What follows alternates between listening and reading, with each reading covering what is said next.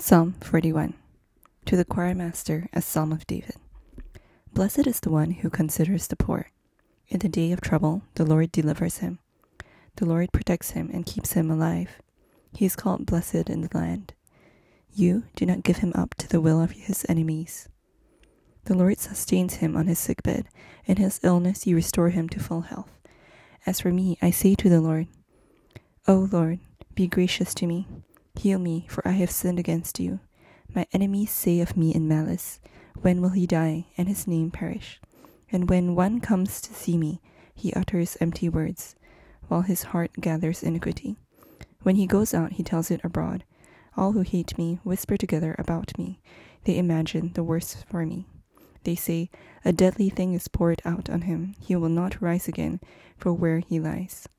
Even my close friend in whom I trusted, who ate my bread, has lifted his heel against me. But you, O Lord, be gracious to me, and raise me up that I may repay them. By this I know that you delight in me. My enemy will not shout in triumph over me. But you have upheld me because of my integrity, and set me in your presence forever. Blessed be the Lord, the God of Israel, from everlasting to everlasting. Amen and amen.